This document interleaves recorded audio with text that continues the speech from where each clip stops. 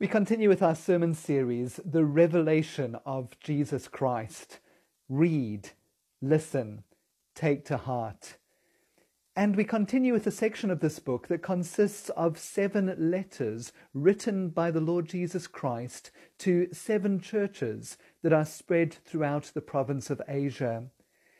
And we come today to the letter that Jesus writes to the church in Smyrna. I hope you have your Bibles with you. And I invite you to turn with me to the book of Revelation chapter 2. And I've asked Melanie Stain if she'll read our passage today. Revelation chapter 2, verses 8 to 11. To the angel of the church in Smyrna write, These are the words of him who is the first and the last, who died and came to life again. I know your afflictions and your poverty, yet you are rich. I know the slander of those who say they are Jews and are not, but are a synagogue of Satan. Do not be afraid of what you are about to suffer. I tell you, the devil will put some of you in prison to test you, and you will suffer persecution for 10 days. Be faithful even to the point of death, and I will give you the crown of life. He who has an ear, let him hear what the Spirit says to the churches. He who overcomes will not be hurt at all by the second death.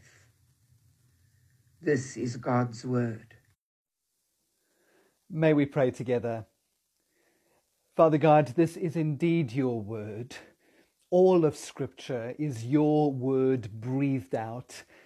But here we see you doing something very unusual, in that we have your Son Jesus actually dictating the very words of God to John. Father, any insights that I have gained into this text have come through you. You've given me eyes to see, the gift of literacy. You've given me my mind that can think and process. Even my ability to turn the pages of a Bible commentary comes from you. And Father, any experience that we have of your word touching and quickening our hearts today is due to the work of your Holy Spirit within us. So I pray today, please, Lord, speak to us. Encourage us and challenge us and change us through your word and through the power of your Holy Spirit. And take your glory, Lord. Amen. Such a short letter, but packed full of encouragement and challenge to us today. So let's dive straight in. And I'm going to arrange my sermon under 5 headings. We'll begin by looking at the city of Smyrna, then the church and its sufferings. We'll look at the call to suffering, the temptation to compromise, and the comfort to those who suffer. So the city, the church, the call, compromise, and comfort. Let's begin with the city. While I was looking for pictures of Smyrna this week, I came across an article with the heading, Top 8 Reasons to Move to and Live in Smyrna. I discovered later that it was talking about a city in Georgia in the United States. But it made me think what might have been included if this had been an article in a magazine back in 95 AD, perhaps Ancient Living magazine. Top 8 reasons to move to and live in Smyrna. I'll just mention 3 things that may have been mentioned in such an article. Firstly, Smyrna was a beautiful city. It was known as the glory of Asia. It was a coastal city with a natural harbour, and it was a city that had been carefully planned and laid out. Smyrna had been destroyed in 600 BC and for 400 years had just been a collection of little villages. But in 200 BC, Lysimachus, a successor of Alexander the Great, had rebuilt it and had rebuilt it according to a well-designed, unified plan. It had great, broad, sweeping streets, the most famous of which was called the Street of Gold, which began at the Temple of Xerxes and wound its way through and up the mountain, ending at the Temple of Cybele. Secondly, with it being a port city, it was a very wealthy city. The people there had a great standard of living. It certainly was a top place to move to in the ancient world. And thirdly, it was a patriotic city. It was extremely loyal to the Roman Empire. As William Barclay puts it in his Bible commentary, long before Rome was the undisputed mistress of the world, Smyrna had cast in its lot with Rome, never to waver in its fidelity. All the way back in 195 BC, Smyrna had erected a temple to Dea Roma, the spirit of Rome personified as a goddess. And in AD 26, along with 6 other cities in Asia, it entered a bid to erect a temple to the godhead of Emperor Tiberius. And Smyrna's bid won. The temple was built, along with temples to many of the other Greek and Roman gods. Extremely patriotic and loyal to Rome. Smyrna also had a stadium in which they held their annual athletic games, a bit like the Olympic Games, and the city was also the birthplace of the poet Homer. But while the city of Smyrna may have been magnificent, while it may well have been the top place to move to and to live in the ancient world, the church at Smyrna was under pressure. Smyrna was a church that suffered. We've looked at the city, and now let's look at the church.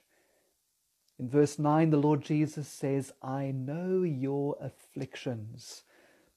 The Greek word that is used here is thlipsis, which literally means pressure.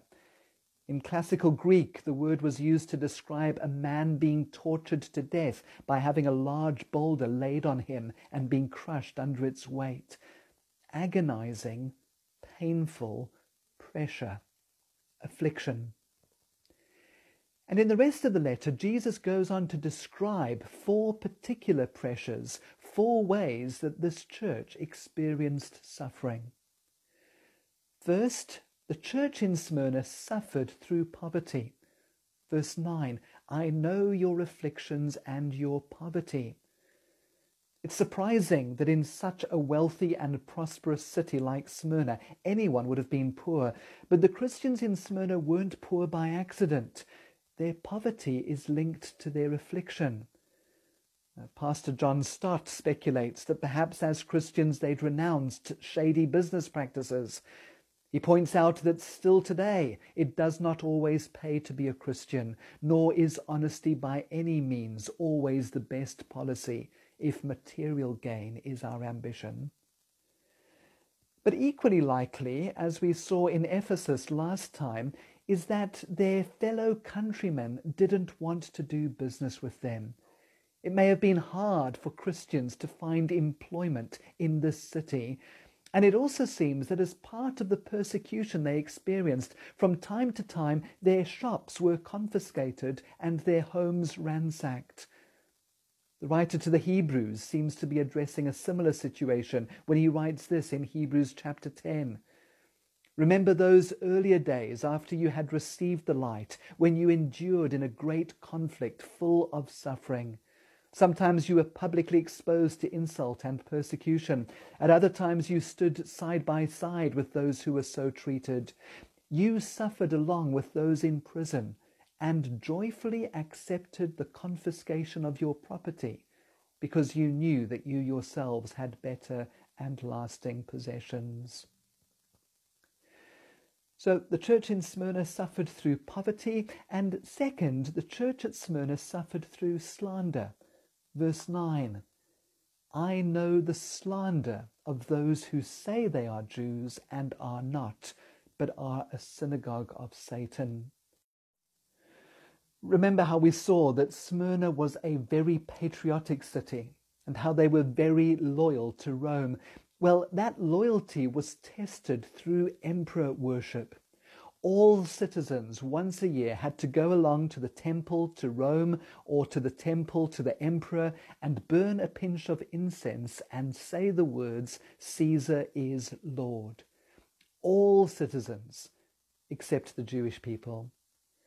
You You see, the Romans had learned through bitter experience and through much bloodshed that the Jewish people would never worship Caesar.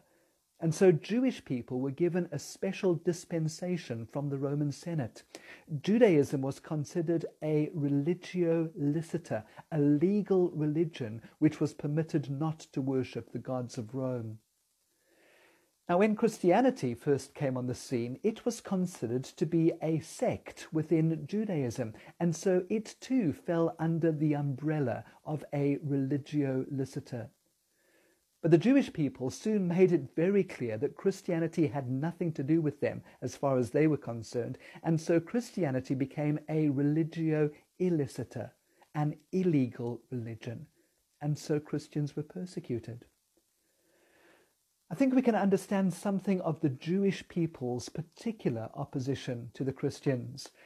Not only did they believe that Christians worshipped a false Messiah, but they were also deeply concerned about their own legal position. Their status as a religio licita could be taken away at any time. And so when Christians who were associated with Judaism, and many of whom were Jewish, started to refuse to worship the emperor, the Jewish community became even more anxious. So there was a certain amount of self-preservation in their animosity towards Christians. They persecuted the Christians and informed on their Christian neighbors to demonstrate their loyalty to Rome. And in so doing, they demonstrated the truth of something that Jesus had said in John chapter 8. You may remember how in that chapter the Jewish religious leaders are boasting to Jesus that they are Abraham's children, true Jews.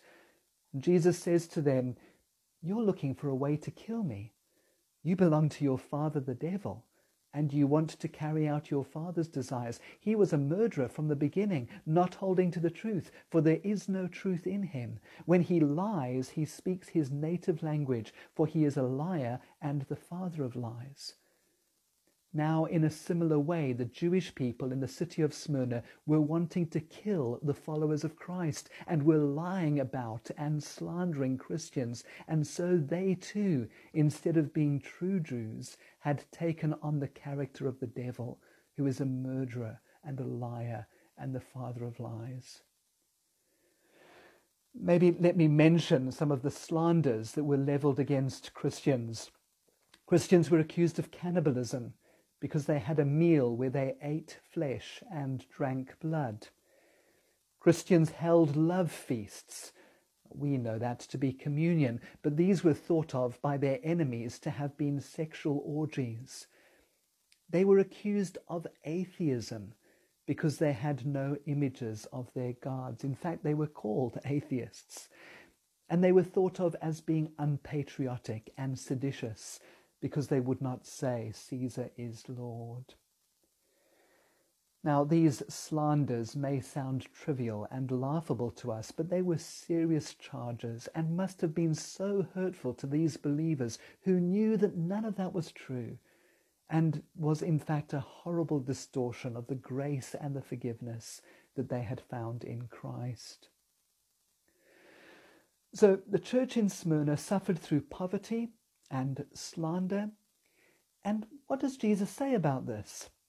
Well, it would be so nice if he said, "I know your affliction and poverty and slander, but don't worry, things will get better." That's not what he says. From speaking about their present sufferings, Jesus goes on to speak about their future sufferings. Verse 10, "Do not be afraid of what you are about to suffer." He says, in effect, things are going to get worse before they get better. In addition to their current suffering, the Lord Jesus speaks thirdly about how they will suffer through imprisonment. Verse 10, "I tell you, the devil will put some of you in prison to test you, and you will suffer persecution for 10 days. Prison may not sound too bad to us, but ancient prisons were not pleasant places at all. In fact, the Roman government would not take the trouble to look after prisoners, and prison was often merely the prelude to death. Did you notice something very interesting and important in this description of suffering through imprisonment?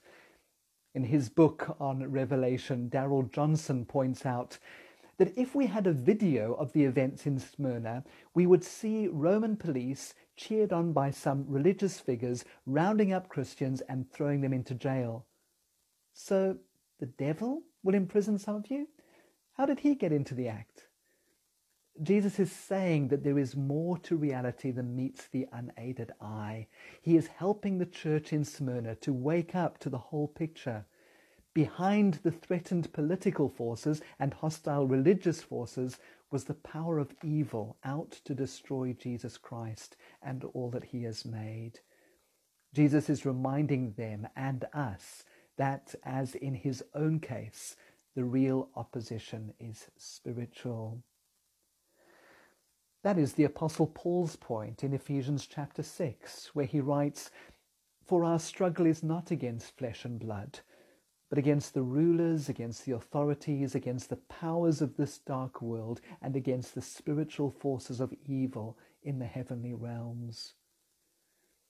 This idea of the devil may seem quaint and outdated to some, but I think if we take an honest look at our world, we have to acknowledge that there is a depth to human wickedness and depravity that just cannot be explained outside a belief in a personal, intelligent, malevolent, powerful, and evil force. But at the same time, this understanding is hopefully something that enables us to obey Jesus' command in Matthew chapter 5 to love your enemies and pray for those who persecute you. We recognize that the men and women who persecute us are not the real enemy, but are being used by spiritual forces to get at Christ. We will see later in the book of Revelation that because Satan can no longer harm Jesus, he goes after the next best thing, which is Jesus' disciples, you and me. But fourthly, not only did the church at Smyrna suffer through poverty and slander and imprisonment, they were about to suffer through death. Verse 10, "Be faithful even to the point of death." John wrote this letter to Smyrna in about 95 AD, and there was a young man in his 20s who would have been sat in the congregation and heard Jesus' letter read out to the church. His name was Polycarp. 60 years later, in 155 AD, when he was 86 years old, Polycarp was the lead elder, the bishop of the church in Smyrna.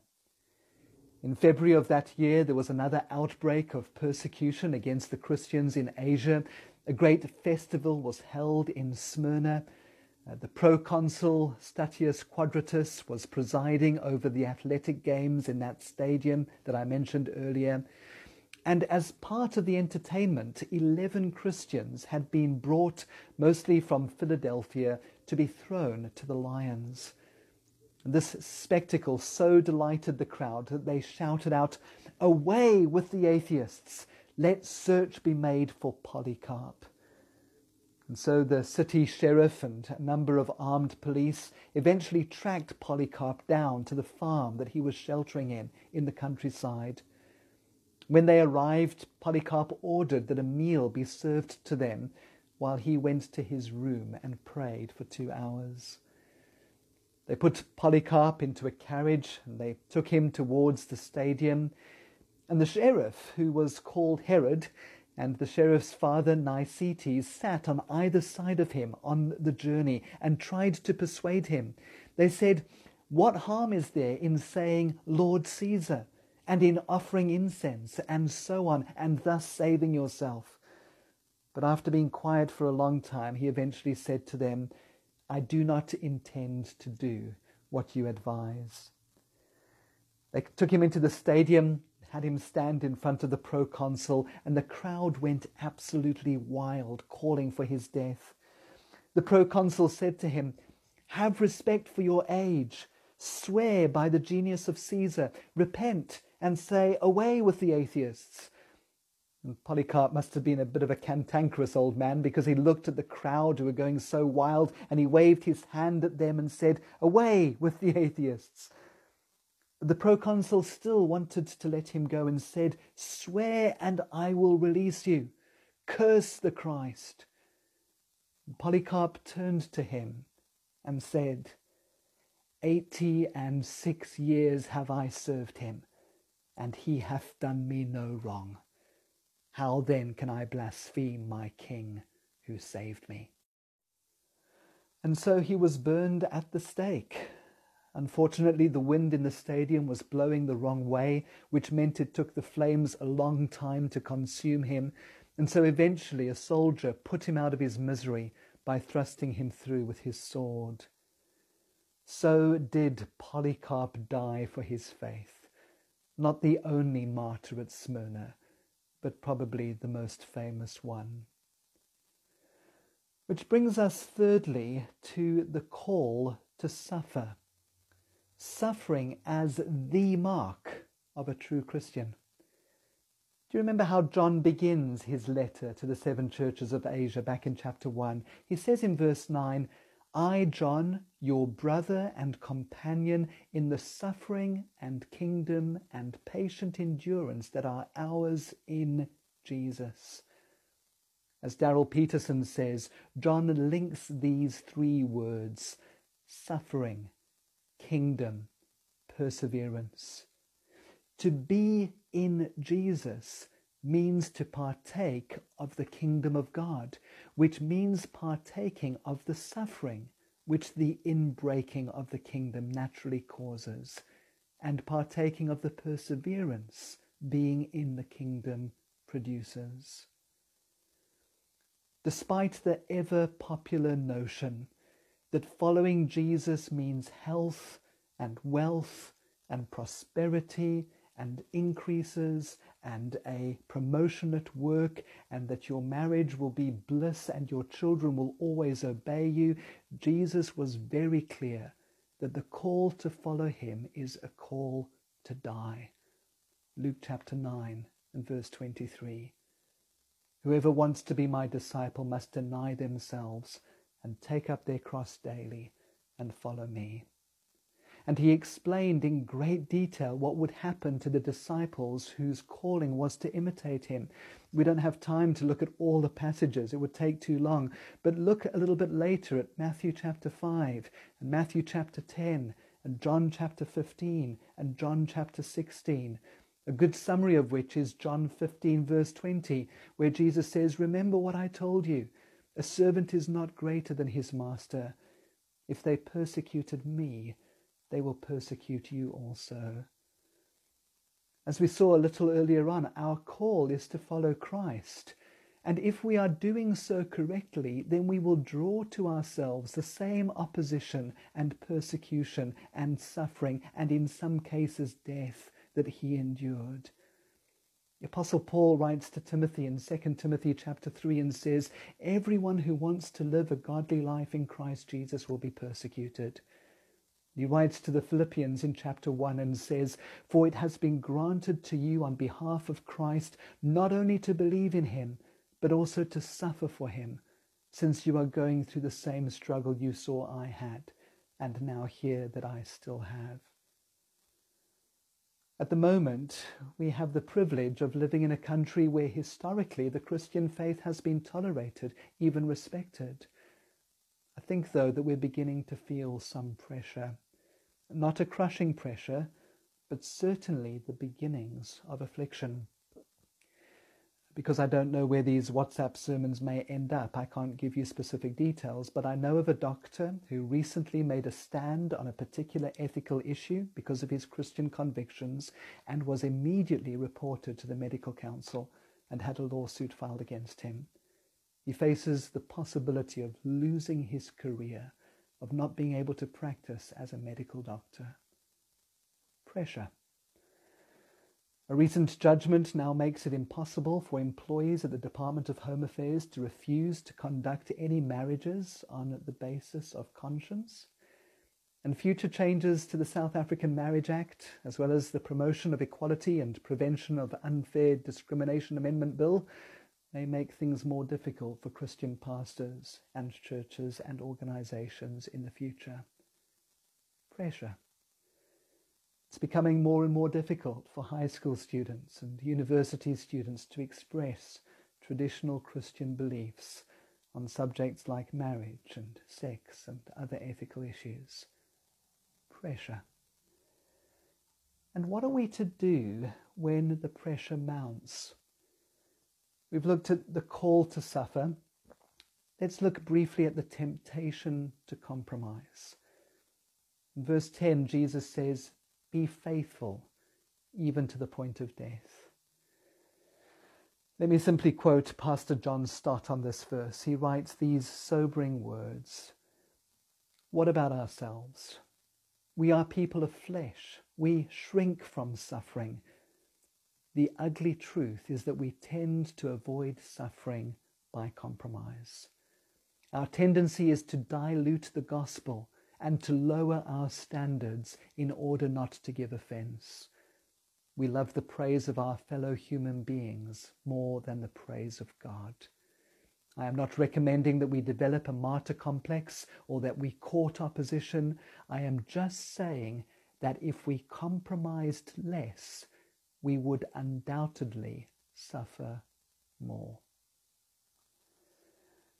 I've been challenged recently about the need to share my faith with others in this difficult time, with strangers who I might interact with at the shops or even over the phone, those annoying telemarketers. But it's so interesting. When I had an opportunity recently, I found something very tragic. I was getting vaccinated and was chatting with one of the admin people, and she said something to me along the lines of, "Well, you've just got to take it one day at a time." And I replied, "Yes, well, if we trust in God, we will be safe." And I realized sorrowfully how easy it was to speak about a generic God, which is slightly less offensive than naming the name that is above every name, speaking to people about trusting the Lord Jesus. Of course, I know the passage in 1 Peter about sharing our faith with gentleness and respect, but I wonder how often I've used that as an excuse not to bear witness at all. Paul writes to Timothy from a Roman prison in 2 Timothy chapter 1 and says, "So do not be ashamed of the testimony about our Lord, or of me, his prisoner." We've looked at the city of Smyrna, the church and its sufferings, the call to suffering, the temptation to compromise. What comfort is there for those who suffer? What comfort is there here for our brothers and sisters in Afghanistan today? What comfort is there for an employee at the Department of Home Affairs who faces losing her job? What comfort or encouragement is there for those of us who feel nervous and concerned by the teaching of this passage, who wonder if we were ever called to, whether we would have the courage of those in Revelation chapter 12 who did not love their lives so much as to shrink from death? Well, there are at least 4 things that Jesus says that comfort those who suffer or who anticipate suffering. In verse 10 he says, "Do not be afraid of what you're about to suffer." But he doesn't stop there. The command not to be afraid would be cold comfort without these 4 additional truths about Jesus. Firstly, the comfort is that Jesus is victorious. Look at how Jesus begins this letter in verse 8. "These are the words of him who is the first and the last, who died and came to life again." In his commentary on this passage, William Barclay says, "The risen Christ is one who has experienced the worst that life could do to him. He had died, and he had died in the agony of the cross. No matter what happened to the Christians of Smyrna, Jesus Christ had been through it before. Jesus Christ can help because he knows what life is like at its worst, and he has experienced the bitterness of death. Nothing has happened to us which has not already happened to him." The second comfort is that Jesus is all-knowing. He says to these believers in Smyrna, verse 8, "I know." He knows their afflictions and their poverty, the slander, the imprisonment, even death. And as we've just seen, he knows about this from the inside of those experiences. More than that, he knows the true reality of their situation. Verse 9, he says, I know your afflictions and your poverty, yet you are rich. The world may look at Christians and say that they are contemptible and poor and weak and unintelligent and unimpressive, but Almighty God knows the true picture. In 2 Corinthians chapter 6, the Apostle Paul describes something of his own sufferings for the kingdom, and he says, as servants of God, we commend ourselves in every way, in great endurance, in troubles, hardships, and distresses, in beatings, imprisonments, and riots, in hard work, sleepless nights, and hunger, genuine, yet regarded as impostors, known, yet regarded as unknown, dying, and yet we live on, beaten, and yet not killed, sorrowful, yet always rejoicing, poor, yet making many rich, having nothing, and yet possessing everything. Our true status, which Jesus truly knows, is vastly different to what the world believes about us. The third comfort is that Jesus is sovereign. He is in complete control. He begins the letter in verse 8 by saying, I am the first and the last. And then look again at verse 10. I tell you, the devil will put some of you in prison to test you, and you will suffer persecution for 10 days. Two things here show us that no matter the evil that may befall us, our sovereign God is in control. Firstly, Jesus says that there is a time limit to this particular persecution. The 10 days mentioned here are not a literal number. It refers to a short, complete time of persecution. And the message is that God puts a limit on this and says, in effect, this far and no further. But secondly, God is so in control of this evil that it turns into a test. Remember the memory verse from our last book study, 1 Peter chapter 1. These various trials that have caused you grief have come so that your faith, of greater value than gold, which perishes even though refined by fire, may be proved genuine and may result in praise, glory, and honor when Jesus Christ is revealed. Clearly, in this passage, God is not the author of the terrible persecutions that are breaking out against the Christians in Smyrna. Satan is the author, but God is sovereign. He is so in control that he's able to take the evil that Satan throws at these believers and turn it into something good. Exactly the same thing that happened at the cross. We read in Acts chapter 4 how Peter and the other disciples pray, Lord, Herod and Pontius Pilate met together with the Gentiles and the people of Israel in the city to conspire against your holy servant Jesus, whom you anointed. They did what your power and will had decided beforehand should happen. Satan and all the forces of evil work against Jesus to destroy him, and yet in so doing they bring about the very thing they are trying to avoid, the salvation of the world and their ultimate destruction. God's power is so great that he's able to use evil to defeat itself, a little bit like a good judo fighter uses his opponent's own strength to defeat him. Satan tempts in order to destroy, and our Father turns this into a test in order to refine us. And even if the worst should happen, and we see pictures of Afghani Christians martyred for their faith, we remind ourselves of how Paul could speak about his own upcoming execution at the hands of the Romans as simply being like a drink offering poured out on the top of his life, which had been a sacrifice of faithful service. Or as the psalmist says in Psalm 116, precious in the sight of the Lord is the death of his saints. Even while we may not see it, God is using evil against itself to bring about good. And then the fourth comfort, Jesus is generous. He makes two promises to his suffering people. Verse 10, be faithful, even to the point of death, and I will give you the crown of life. The word for crown here refers to the victor's crown. Remember the athletic games that were held once a year at Smyrna. The winner received a crown of laurel leaves.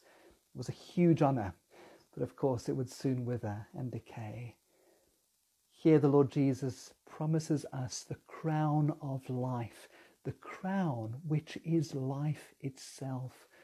As Peter puts it in chapter 1, an inheritance that can never perish, spoil, or fade. And secondly, Jesus promises in verse 11, he who overcomes will not be hurt at all by the second death. We'll read about this second death 3 more times in the last few chapters of the book. The first death is the death that we all die, but the second death is eternal separation from God in hell. Jesus does not promise any of us immunity from the first death. All of us will one day die. But he does promise that all of those who overcome will not be hurt at all by the second death. We are totally exempt. And so as Jesus says in Matthew chapter 10, when he's speaking to his disciples about all that they will suffer because of him, says, do not be afraid of those who kill the body, but cannot kill the soul. Rather be afraid of the one who can destroy both soul and body in hell. And so the city of Smyrna and the church that suffered, the call to suffer, the temptation towards compromise, and the comfort to those who suffer. Smyrna is the only church that the Lord Jesus has no words of condemnation for, and the church exists to this day. It's the city of Izmir. And even within this Muslim country of Turkey, there is an Eastern Orthodox church that is still there. I don't believe that the timing of today's passage is coincidental. As Jesus says in verse 11, he who has an ear, let him hear what the Spirit says to the churches. And if perhaps you are facing pressure today, at home, at work, at university, amongst your family or friends or colleagues, the pressure of being maligned or slandered, misunderstood, excluded, perhaps the pressure of making a stand that will cost you something, your job, your prospects of promotion. May God grant that he would give us the grace not to compromise, but to stand fast, knowing that Jesus is victorious and all-knowing and sovereign and generous. And if today we aren't facing poverty or slander or prison or death for our faith, let's remember the words of Hebrews chapter 13. Continue to remember those in prison as if you were together with them in prison, and those who are mistreated as if you yourselves were suffering. Amen.